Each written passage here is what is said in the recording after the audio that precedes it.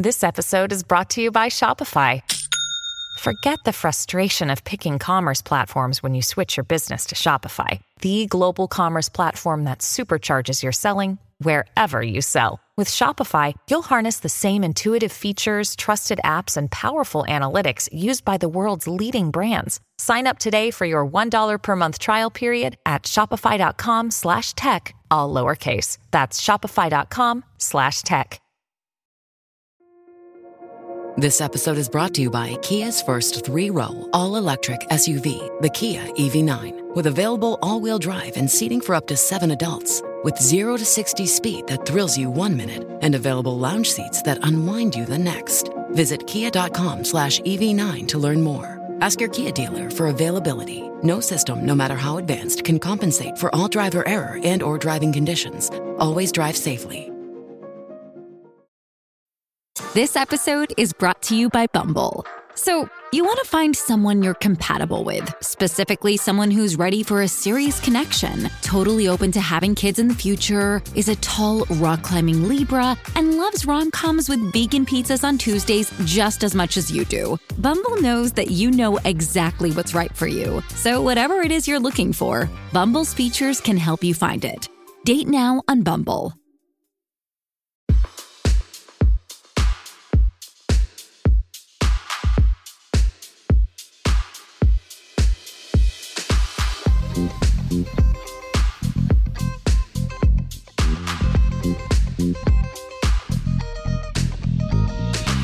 Hey everyone, John Wertheim here. It is this week's Sports Illustrated Tennis Podcast.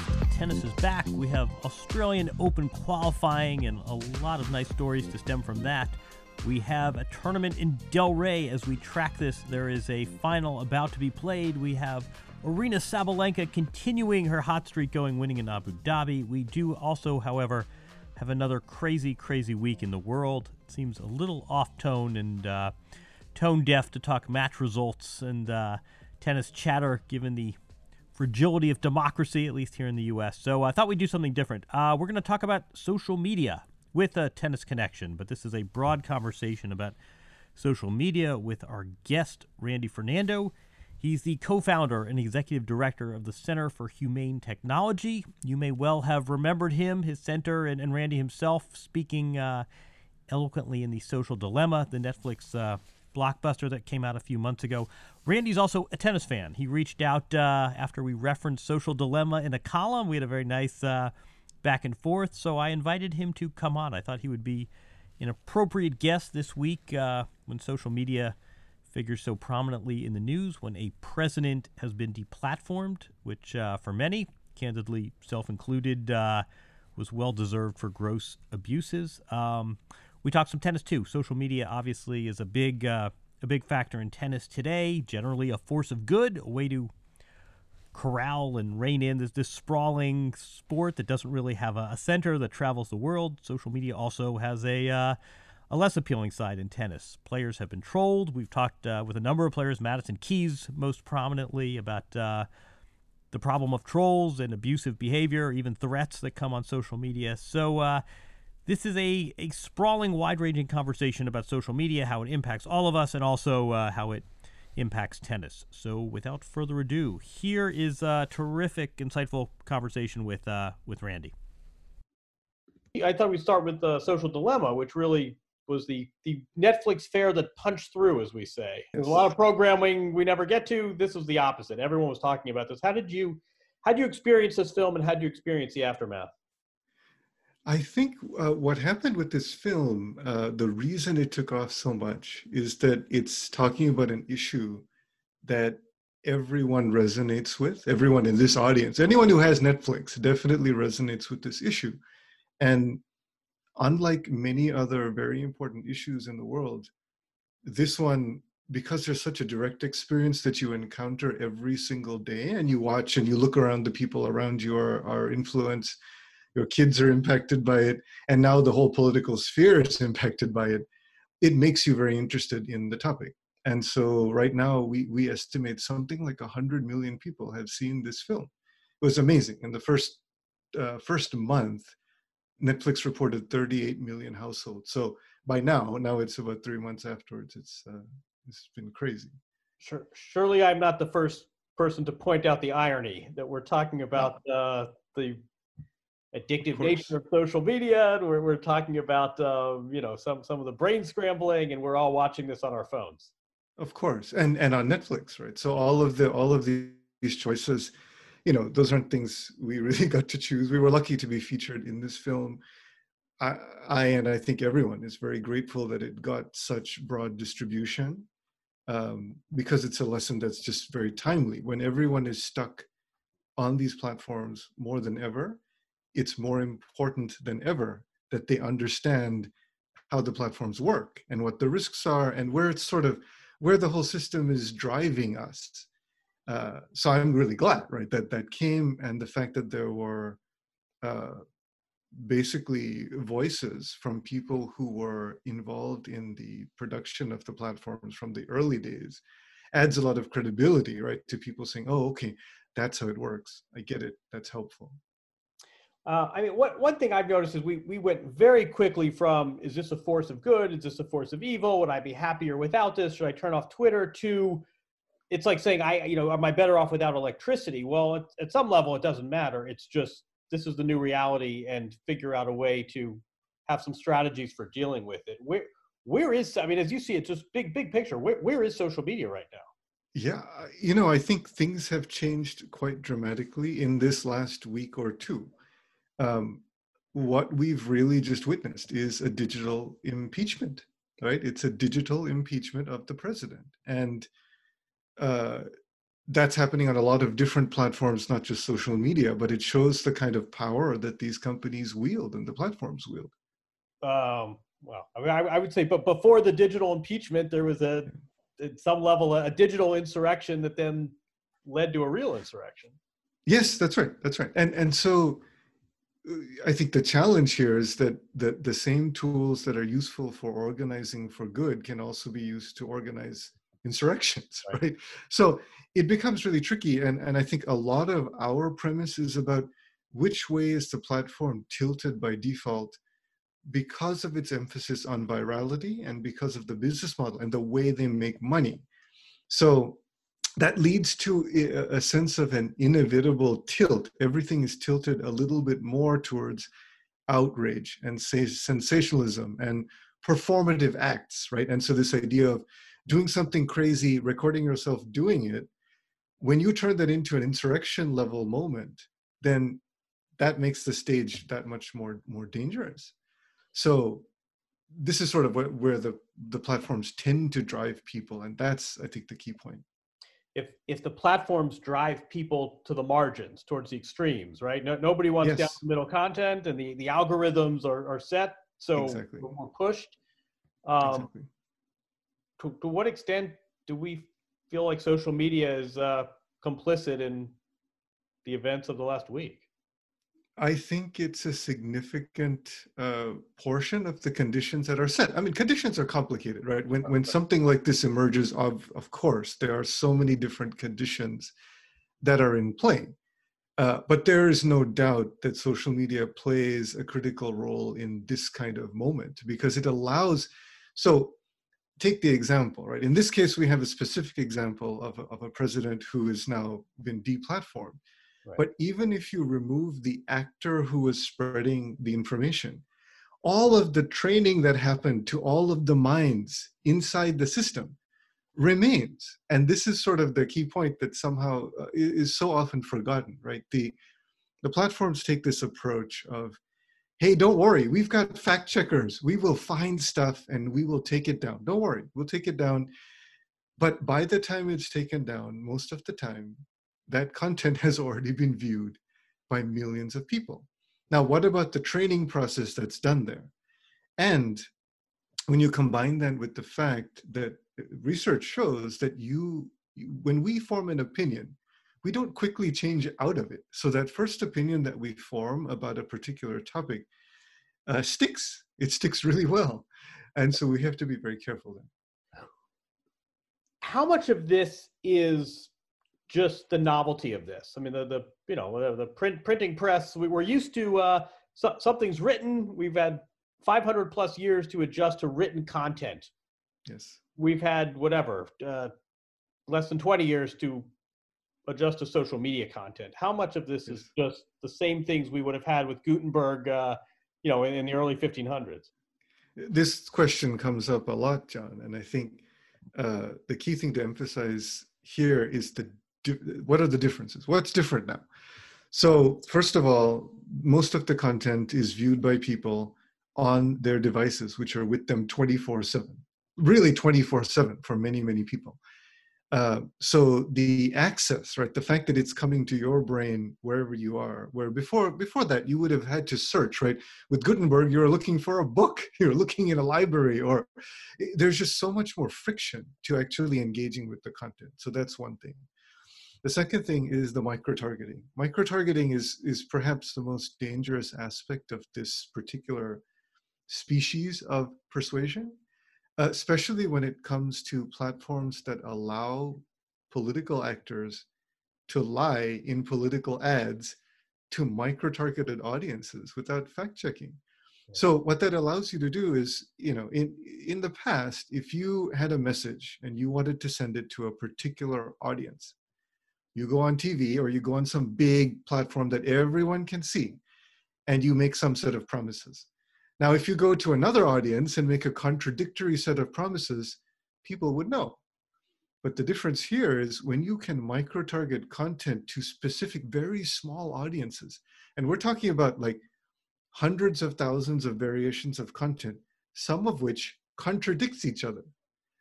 But these small audiences never get to see what the other audiences heard. And so you can actually plant division, and this can be done by malicious actors, it can be done by domestic actors, foreign actors. It's using the business model as designed. It's not some kind of flaw, right? It's designed to be used that way. It's crazy. I mean, this is one thing that I've never quite figured out about this administration, which seems to me, we all have our political views, and I feel like the role of incompetence is something that probably hasn't gotten its due just because it's outrageousness, but who is doing this micro-targeting? I mean, you're telling me that the Trump tech team is sufficiently savvy that they're sending out dozens of contradictory messages micro-targeted to different groups? I'm saying that all political campaigns, that's the playbook. That's how you do it. I would hope. Now, I don't know what the percentage of contradictory content is, right? I don't have those statistics. Right. But I would rest assured that people who desperately want to win will try to do what they can within the rules, right? People tend to play within the rules. And if the rules are set in a way that is highly distorting for society, they're not going to worry that much about it most of the time, which is really disappointing, but that's how it goes. What's the role of confirmation bias in all this? In the sense of, I mean, I'll give you, we'll take this back to tennis eventually, but I'll give you a player, I don't know if you saw this, that he was fined because he didn't want to do an interview. It entailed wearing a mask. And if you look at his social media feed, it certainly bespeaks certain sensibilities. He's clarified it a little bit, but I'm thinking if you're on the social media feed and we're all in our silos and everything I'm reading is masks inhibit freedom, and this is whatever it is, masks have been politicized and somehow this is not legitimate. And that's all the information I'm getting. Yes. It's not unreasonable that when I'm interviewed on court, I'm not inclined to wear a mask. What is the role of this sort of perpetuating bias? It's the natural thing. It's what humans do, right? A lot of these evolutionary biases that served us very well a long time ago aren't serving us as well now. And I think one of our core tenets is that when you build a platform that inherently benefits when people take advantage of human biases, that is problematic. And that's part of what tilts it, right? That's why fake news travels 6 times faster than real news, right? It's because of our biases. We love sensational, that's just kind of how the human mind works.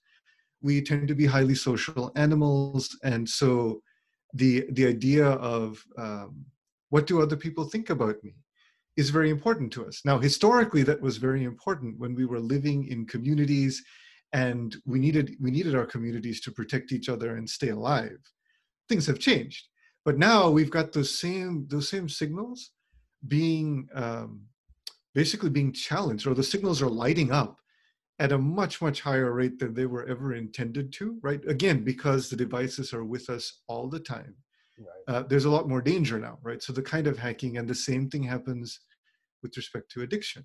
The little dopamine hits that are supposed to reward you for doing things that'll help you survive, that are supposed to be, make sure you keep getting fed and you procreate. Like these little dopamine hits are there to help us. But when we build systems that hijack those reward systems and they give us too much of that, and then the receptors get overloaded and they start malfunctioning, now we have a much bigger problem. So all of these pieces are coming together with social media. Is the solution, can we change the algorithm, move people closer to the middle, change what's igniting this dopamine rush and maybe modify behavior, or is it too late for that?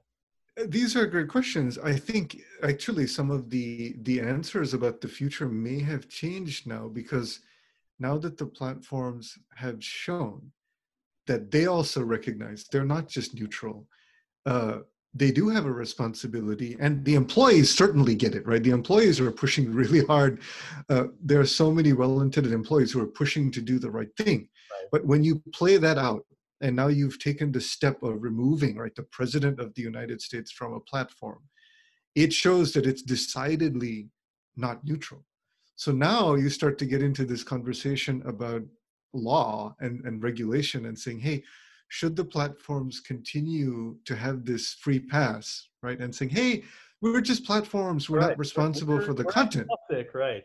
Right. But once you open that, and this is why I think historically they've been so hesitant to walk anywhere near this line, because once the first chink in the armor is opened up, the whole thing starts to crumble, right? Because once that protective regulation is gone, you are now liable for everything, right? Everything on the platforms and every issue. And that could actually lead to the different world. When you say, what would it look like? What is better? We can actually get to a better world where platforms actually are designed from the ground up. So for example, think about trust. In our world, in every relationship that you have that is meaningful, there's got to be a foundation of trust.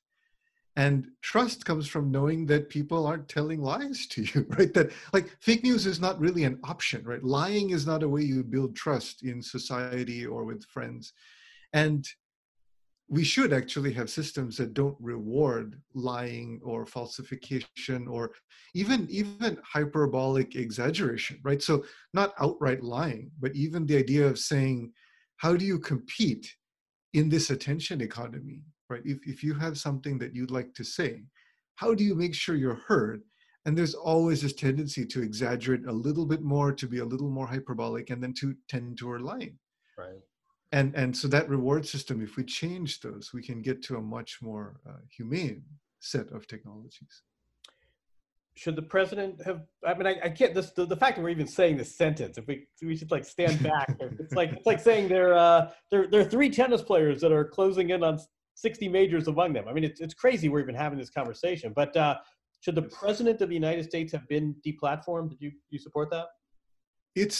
We don't get into the politics of these things. Like what we try to focus, because we're also a nonprofit, so we're not into like pro or con on any political situation. But our main commentary is about how these systems function and where it tilts us. Obviously, in this situation, some people will say it's too late. Some people will say we're not going far enough, right? Or it's not right, and you get in this crazy situation. But what we can agree on is we don't want a digital world that doesn't have laws, right? It's just sort of running amok. And what happens is that the tech CEOs end up making basically unilateral choices, supported, often pushed by their employees to do the right thing. But that's not a good system, right? So we need to figure out ways that are more transparent, where there's responsibility that is put on these platforms in a way that we all understand and say, okay, that makes sense. Because the other problem is when you have this kind of unilateral action, you end up inciting more violence and more polarization, right? So the more deplatforming there is on one side and they lose their voice, you start to get into a situation where the only way to have your voice heard is to do more and more extreme things. I'm not sure that leads to a good result for everybody, right? So I think it's important to play out the moves more than one step, right, when we're making these kinds of actions. So we'll get to tennis. I want to promise everyone that tuned in for this, but I still, you're in Oakland. I think a dimension of this, and I don't think gets enough coverage, is Silicon Valley is very far from our legislature geographically. It's very far culturally. I don't know if you remember when the tech executives came to testify, and someone said, "Oh, you're from Instagram. My grandson loves Instagram," as if this were a great coincidence. I mean, there's a real. So I feel a little like, big tech's perhaps gotten a bit of a pass just because there's this gap, not just of 3,000 miles, but cultural, this gap between legislation and technology. But what happens inside the tech company? The workers say, this is awful, we're fomenting insurrection. And the tech executive says, what? It depends. I mean, I think a lot of it has had to do with this staying in the neutrality zone, right? Saying, hey, we're neutral because of the strategy, right? When you open up this one fissure, I think we're going to see this playing out.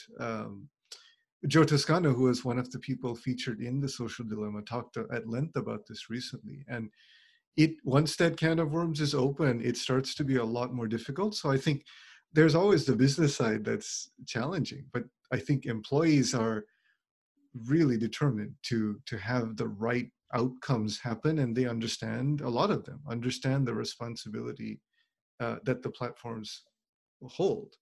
I also do want to mention that I think policymakers have come a long way from where from the first round of hearings, which is fantastic. It is really hard. It is very, very difficult to keep up with these topics. I think traditionally tech has gotten a pretty good pass, right? Because exactly. In terms of these systems, we rely on regulation to sort of control the unintended consequences or unaccounted for consequences, right? Externalities of technology companies, of every company. But when you are a technology company, your state of the world, right? Things change much, much faster. It's a lot harder for anyone to keep up with the consequences. Like, what does it even mean that the new technology that's come out? What does that mean? What consequences will it have? What research exists? The research often lags far behind because you can't get the data, right? A lot of the companies, it's all private. You can't find the data. So it's quite difficult to take legislative action. But I feel like we do this in the law all the time, right? Where there aren't perfect solutions and there aren't perfect places to plant our flag. There's going to be a slippery slope, and there's going to be some double standards and some whatabouts, but it's something. I mean, it's yes. At least we've taken a stand, and it may not be 100% consistent, and it may open it up to slippery slope arguments, but at least it's action. Yes, I think it's tricky. Of course, like barring the political environment as a whole, which makes it very hard to pass anything, right? So let's ignore that for a moment and just talk about what might even work.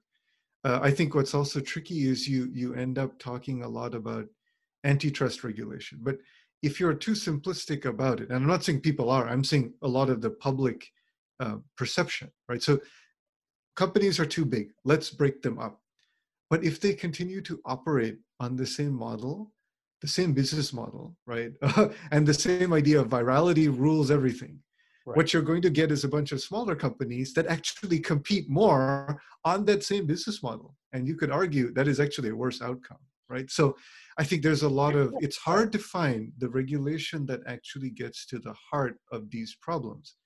And I would say a lot of that ends up, if you're talking in the realm of the virality, in the realm of the business model, in the realm of content generation, and adding some friction and some thoughtfulness and some trust and some integrity to the system and the information in it, then you're on the right track. Other tracks can end up being red herrings. And this is why policy is really, really hard in this space. We'll get to tennis after this, but I'm still hung up on what, I mean, it seems to me is if and I think you're right. I mean, part of the issue is here. Okay, fine. So you're off Twitter, but then you go to Parler. I mean, there's always going to be an incentive for a new player in the market. But if Facebook and if you take the big, Facebook and Instagram and Twitter, and they turn the faucets of their algorithms to push content towards the middle, yes, that would seem to me to go. That would seem to be a significant step in sort of getting this thing back on track. Yes, I think there's a lot of redesign that would need to be done. So, for example, let's just do a simple thought experiment. Sure.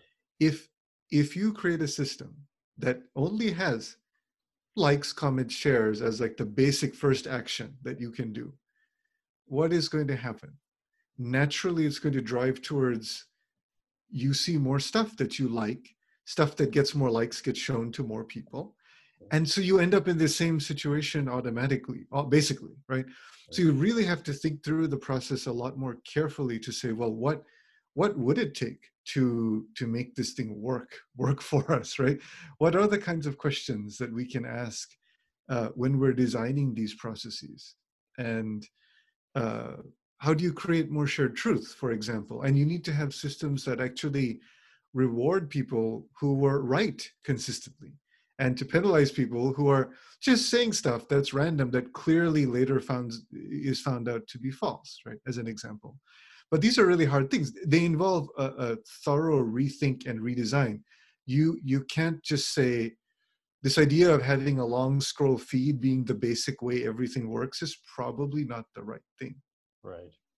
Yeah. But I think you may have even made this point in the film, that that's all part of the addictive nature. The scroll is part of the addiction. You never get to the last page of the book or the last scene of the movie. It's this constant waterfall. No, that's right. And that's infinite scroll is another one of these things that hacks our stopping cues. And so we tend to keep scrolling until something pops up, which is why you'll find so many long scroll web pages and very few that say, next, go here. Because the minute you introduce a decision point and a moment for the mind to stop and be like, what am I really doing here? A lot of times you close the page, right? Because it's not what you actually intended to do. Oh man. It's we think of addiction, we used to think of addiction in terms of drugs and alcohol. This is maybe the same neurochemistry, but it is absolutely the same neurochemistry. And so that's what we have to think about. And the other thing, I mean, 2 points that are, I think, really important just on this topic of what would be the right kind of stuff to build. One is focus on shared truth, which we talked about. And the second thing is rehumanization, right? We have gotten to this point where the two sides really do often see each other in the whole side, like all 100 million, right? Millions and millions of people are generalized to being dehumanized, just terrible people. And actually, if we get together and we actually do something together with someone with opposing political viewpoints, and we don't know that yet, and we just have a meal with them, we would do a lot better, right? So there is something about how do we do that successfully? How do we understand that both sides are fighting for what they believe deeply to be true? Even the people who are at this insurrection, which is crazy, right? But so a lot of blame goes on the information environment. And what happens, right? People get radicalized by terrible information environments. And we have systems that encourage terrible information environments. So this is what we have to really focus on, that part. Of course, we have to take action. When people do an insurrection, right, this is inexcusable. So of course we have to take action. But different forms of these problems will keep coming up. There'll be new people to deplatform, right? New problems will keep coming up unless we address the root. What is generating all of these problems? Exactly. And part of that recognition, I mean, not to sound sappy, right, is that rehumanization has a lot to do with understanding the conditions. Why does someone do what they do? And people all want desperately, right, to be loved, to be recognized, to be heard, and to be part of something bigger. And if they find information that guides them to a bigger thing that aligns with kind of their worldview, or it becomes their worldview, they're going to go do it. because people are quite desperate for that stuff. But I don't know if this is a source of hope or hopelessness. I was struck. I actually just happened to be in D.C. Last Wednesday when this was taking place, and I was really struck. You heard senator after senator. You heard so many people say this was a deeply anti-patriotic act, and Hawley and Cruz fomented this, and the actual marauders were there because they considered themselves patriots. So it wasn't absolutely right. It wasn't just this broken truth. It was that these adjectives and concepts mean completely different things. So what you think of as deeply anti-patriotic, it is patriotism. If you ask those guys what they were doing storming the Capitol, they said, we're not overthrowing the government. We're the patriots. We're defending the government. Yeah, exactly. You guys you're the out group, right? If you think that the election really was stolen, this is your last moment to protect, right? So that's kind of, I can understand like where that's coming from, but it doesn't make it right, obviously, right? But I think we have to all take a little bit of time to understand why people do what they do, and then the conditions that got them there, and see what can we do to address them. I feel like this is the heart of the problem. I feel like we're scrolling now. Can we click on the let's go to the tennis tab. Yes, let's do it. Go to the tennis feed. No, because I do feel like, and I should point out, we connected.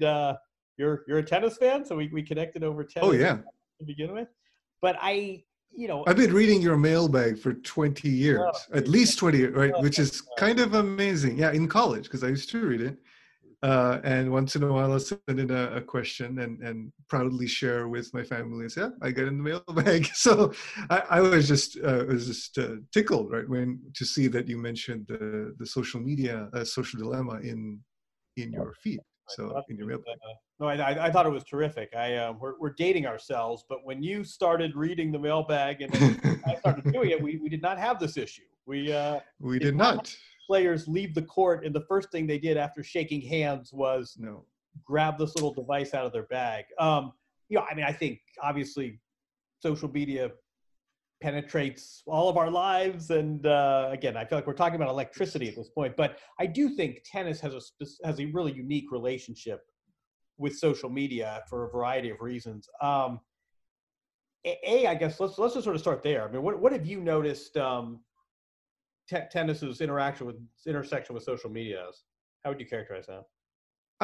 I think the main thing I want to say is that in general, the top tennis players are quite outstanding. I think role models in general for youth, they generally do a good job on social media. I feel like there's just we couldn't ask for much more, right? Just in terms of how they act, how they conduct themselves, how they when they finish tournaments, right? The kinds of speeches they give, they do a really good job there. And several have been very vocal also, especially Naomi Osaka, Serena Williams, Andy Murray.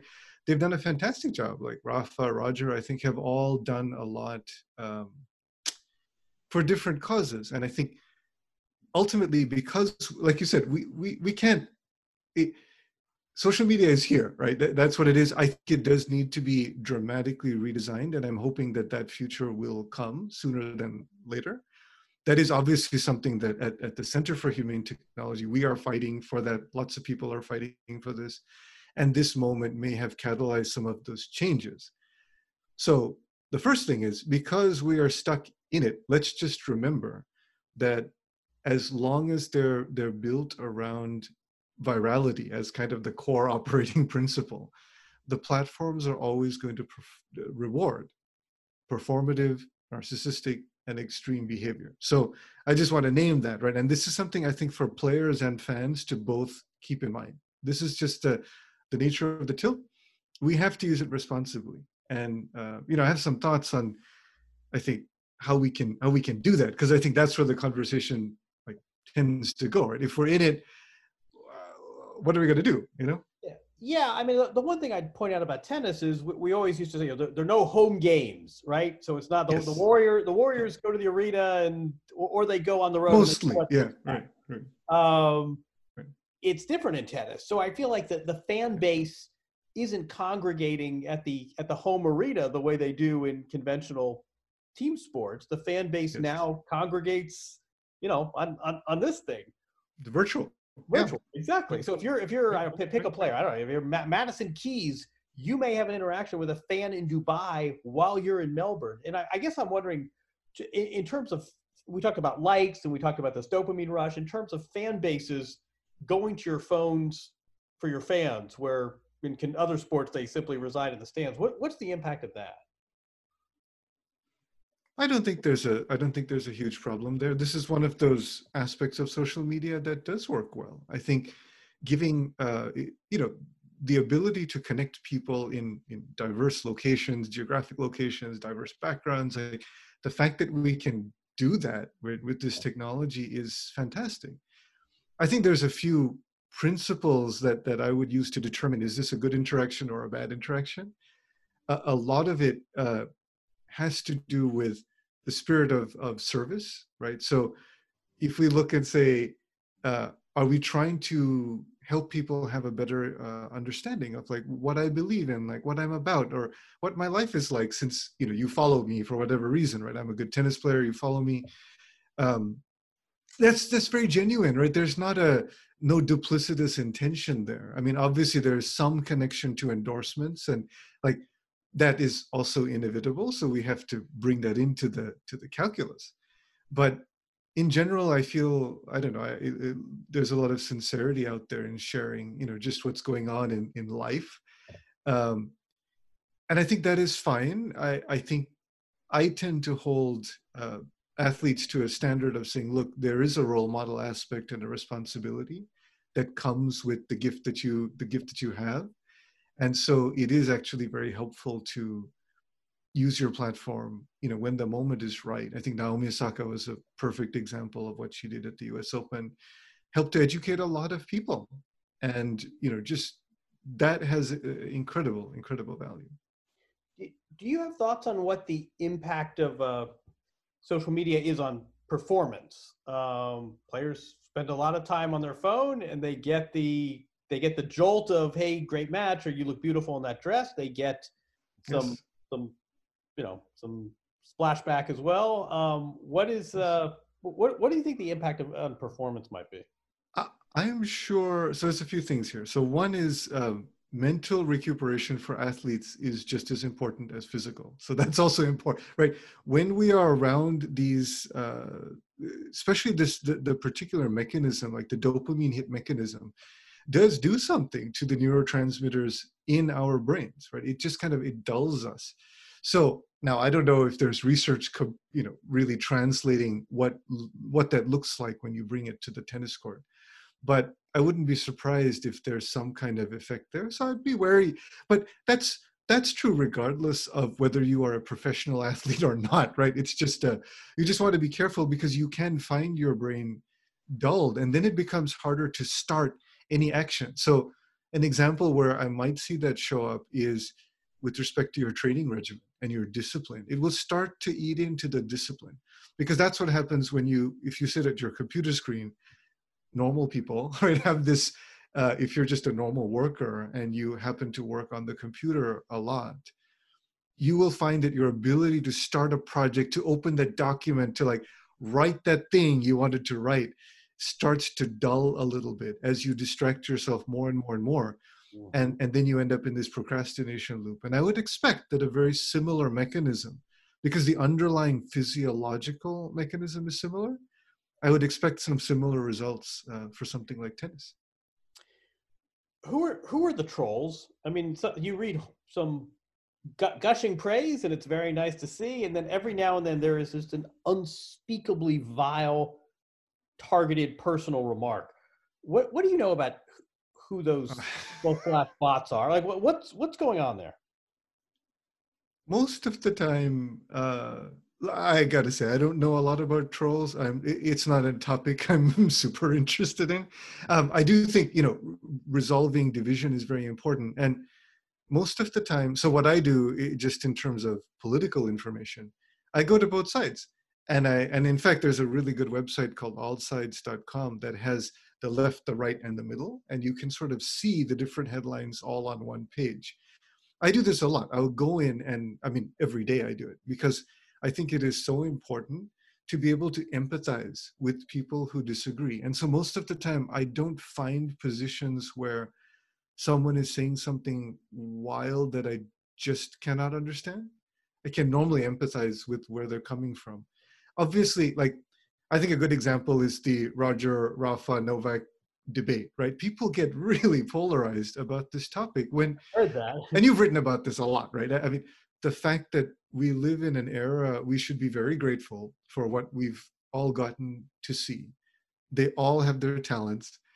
It's just so clear. And you can be for one or the other, but they've done a pretty good job and they've been very cordial with each other. And you said all of this, right? That people, the fans should behave in the spirit of how the people they're cheering for behave.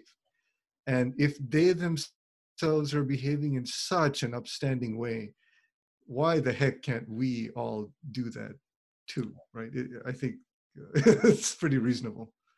Well, if only we could reach that point with our politics in this country. I'm wish. Do you have data on how this breaks down on gender lines? Do men and women process this experience differently? Does the dopamine get processed differently? I don't know. I haven't seen any kind of notable. Nothing notable comes to mind here. Right. It's a good question, though. It's not what I've never been asked that question. So, thanks. I mean, I'm also wondering, sort of, if you were coaching a player, and this whole idea of turn off your phone is just not real. It's, I mean, again, I keep likening this to electricity. I mean, it's just we're past that point. But if you were coaching a player, and obviously it would depend on age and their personality, but I realize there's some variables here. But what would you tell them in terms of managing their experience with social media? This applies to players and fans, so I'll say this, and a lot has to do, there's a few key things. So one is, it sounds really crazy, but like, what do you want to be doing with your life? Like, what is your definition of how you want to spend your time skillfully? It's another variation of sort of, what does happiness mean to you? And that sounds, wow, like, did you really answer this question with that question? But a lot of people don't think about that question enough. And if you think about how you want your life, how you want your time to be spent, and what is important to you, a lot of times that will answer the question of how much should you be doing, activity X, Y, or Z. I would also encourage them to think a lot about intention. When you post, what is your intention? When you, not even when you post, before that, when you click the app, right? When you open the app, okay, what intention are you going in with? Because you'll find it gets distorted once you scroll around a little while. You really lose track of why you came and what you intended to do. The more you're in touch with that kind of thing, the more easily you can catch yourself and get out of it, right? You go in for what you need and you get out. So for example, if you just played a big match, of course you're going to want to check your phone and see, like, what have your friends said? What text did you get? These are natural things to do. And there the intention is pretty clean. That where it's more dangerous is where you start playing into the performative, the narcissistic, or the extreme kinds of things. And also to realize that fans are looking at you and they are going to follow, they're going to copy what you do just by nature of you being you. It's part of the success that you have. So I think this idea of what value am I adding, and staying in touch, you don't have to do it with every post, but staying in touch with working on behalf of something bigger. We talked about this earlier, right, in the podcast, that people are truly at their very, very best when we work on behalf of something bigger, because it makes our ego small. It makes the world much more expansive. And this is actually common across all the religious traditions, right? When you're working for something bigger is when you're at your best. So how could we do that more often? And how can players even guide other people to doing that? So those are the kind of the basic, these are the, I think, basic rules. And then, the usual stuff like, oh my God, please turn off your notifications. Don't let your phone drive your behavior, right? These are kind of basics. Don't go into apps without knowing what you intend. Try to listen to all sides of the conversation. Try to be aware. Try to be able to empathize. Um, Stay away from toxic apps that you know are toxic for you. Stay away from toxic people online.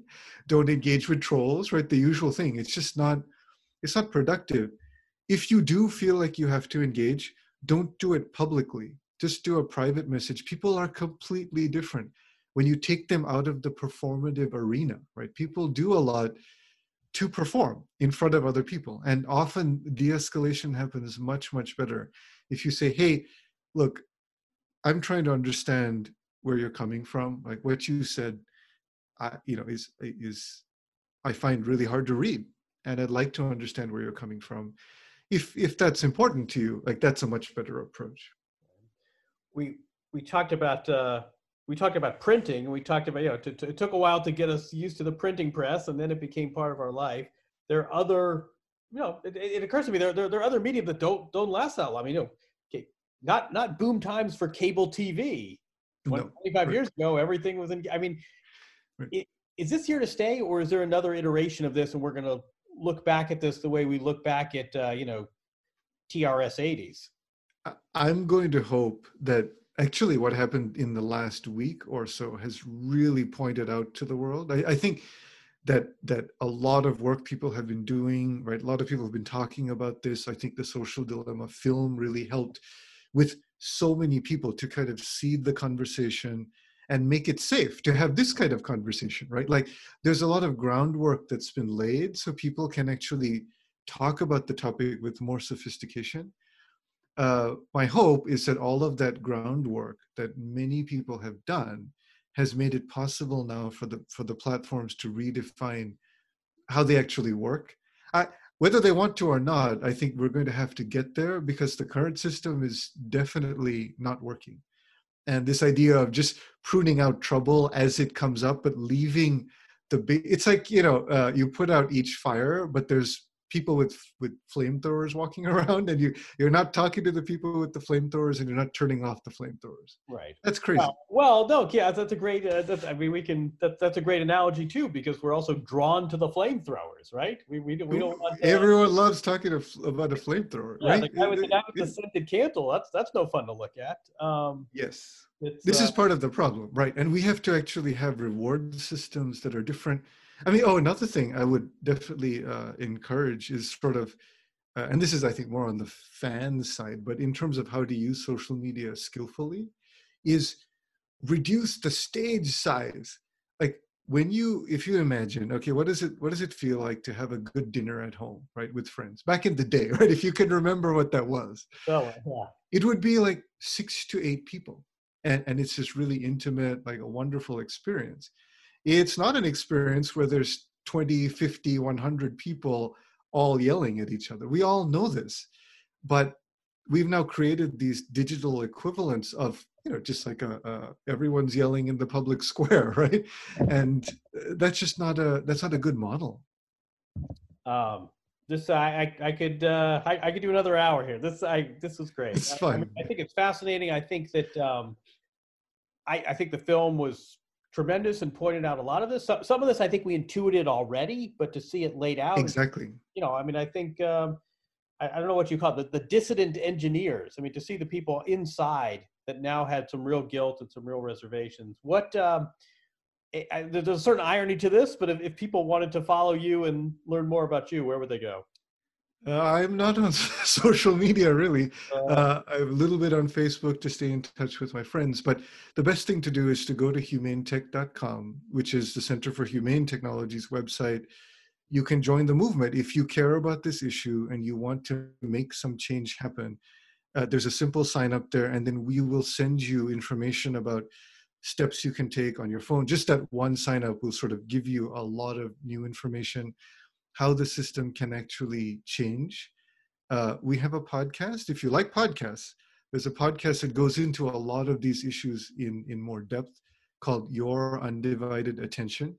It's one of the top tech podcasts, and it's we go deep on a wide range of topics, including political things or democracy or truth and addiction and hatred, love, and all of these different topics, right? How what causes people to be mean to each other, right? Online, what drives hatred, what drives online like systemic oppression, right? What happens? All of these topics are covered there. And there's also a Take Control page, so humanetech.com/take control has the list of things that you can try to get started to kind of protect yourself before you start to protect others and start to advocate to reform the system. I commend you for the work you've done. I commend you for being a tennis fan. I commend you for not being on social media. We should all have your sensibilities.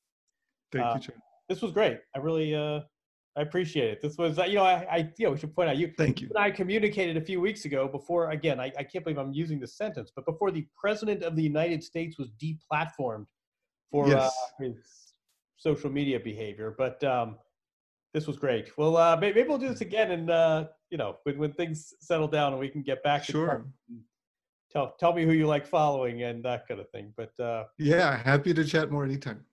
Okay, thanks to our guest, Randy Fernando. Enjoyed that conversation a lot. Not necessarily the most tennis-heavy podcast we've done, but I thought that was informative and appropriate this week. Next week, we'll talk more tennis. We have Australian Open qualifying. Now we have players headed down to Melbourne who have successfully qualified. We have results from a couple weeks of matches. We'll get back to tennis talk. Thanks, as always, to Jamie for her producing, her sorcery behind the scenes. You can subscribe, leave a review, iTunes, Stitcher, wherever podcasts are sold. That does it for this week. Hopefully things may calm down a little between now and the next time we do this. Maybe that's too much to ask. Anyway, that does it for this week. Have a good week, everyone. Take care.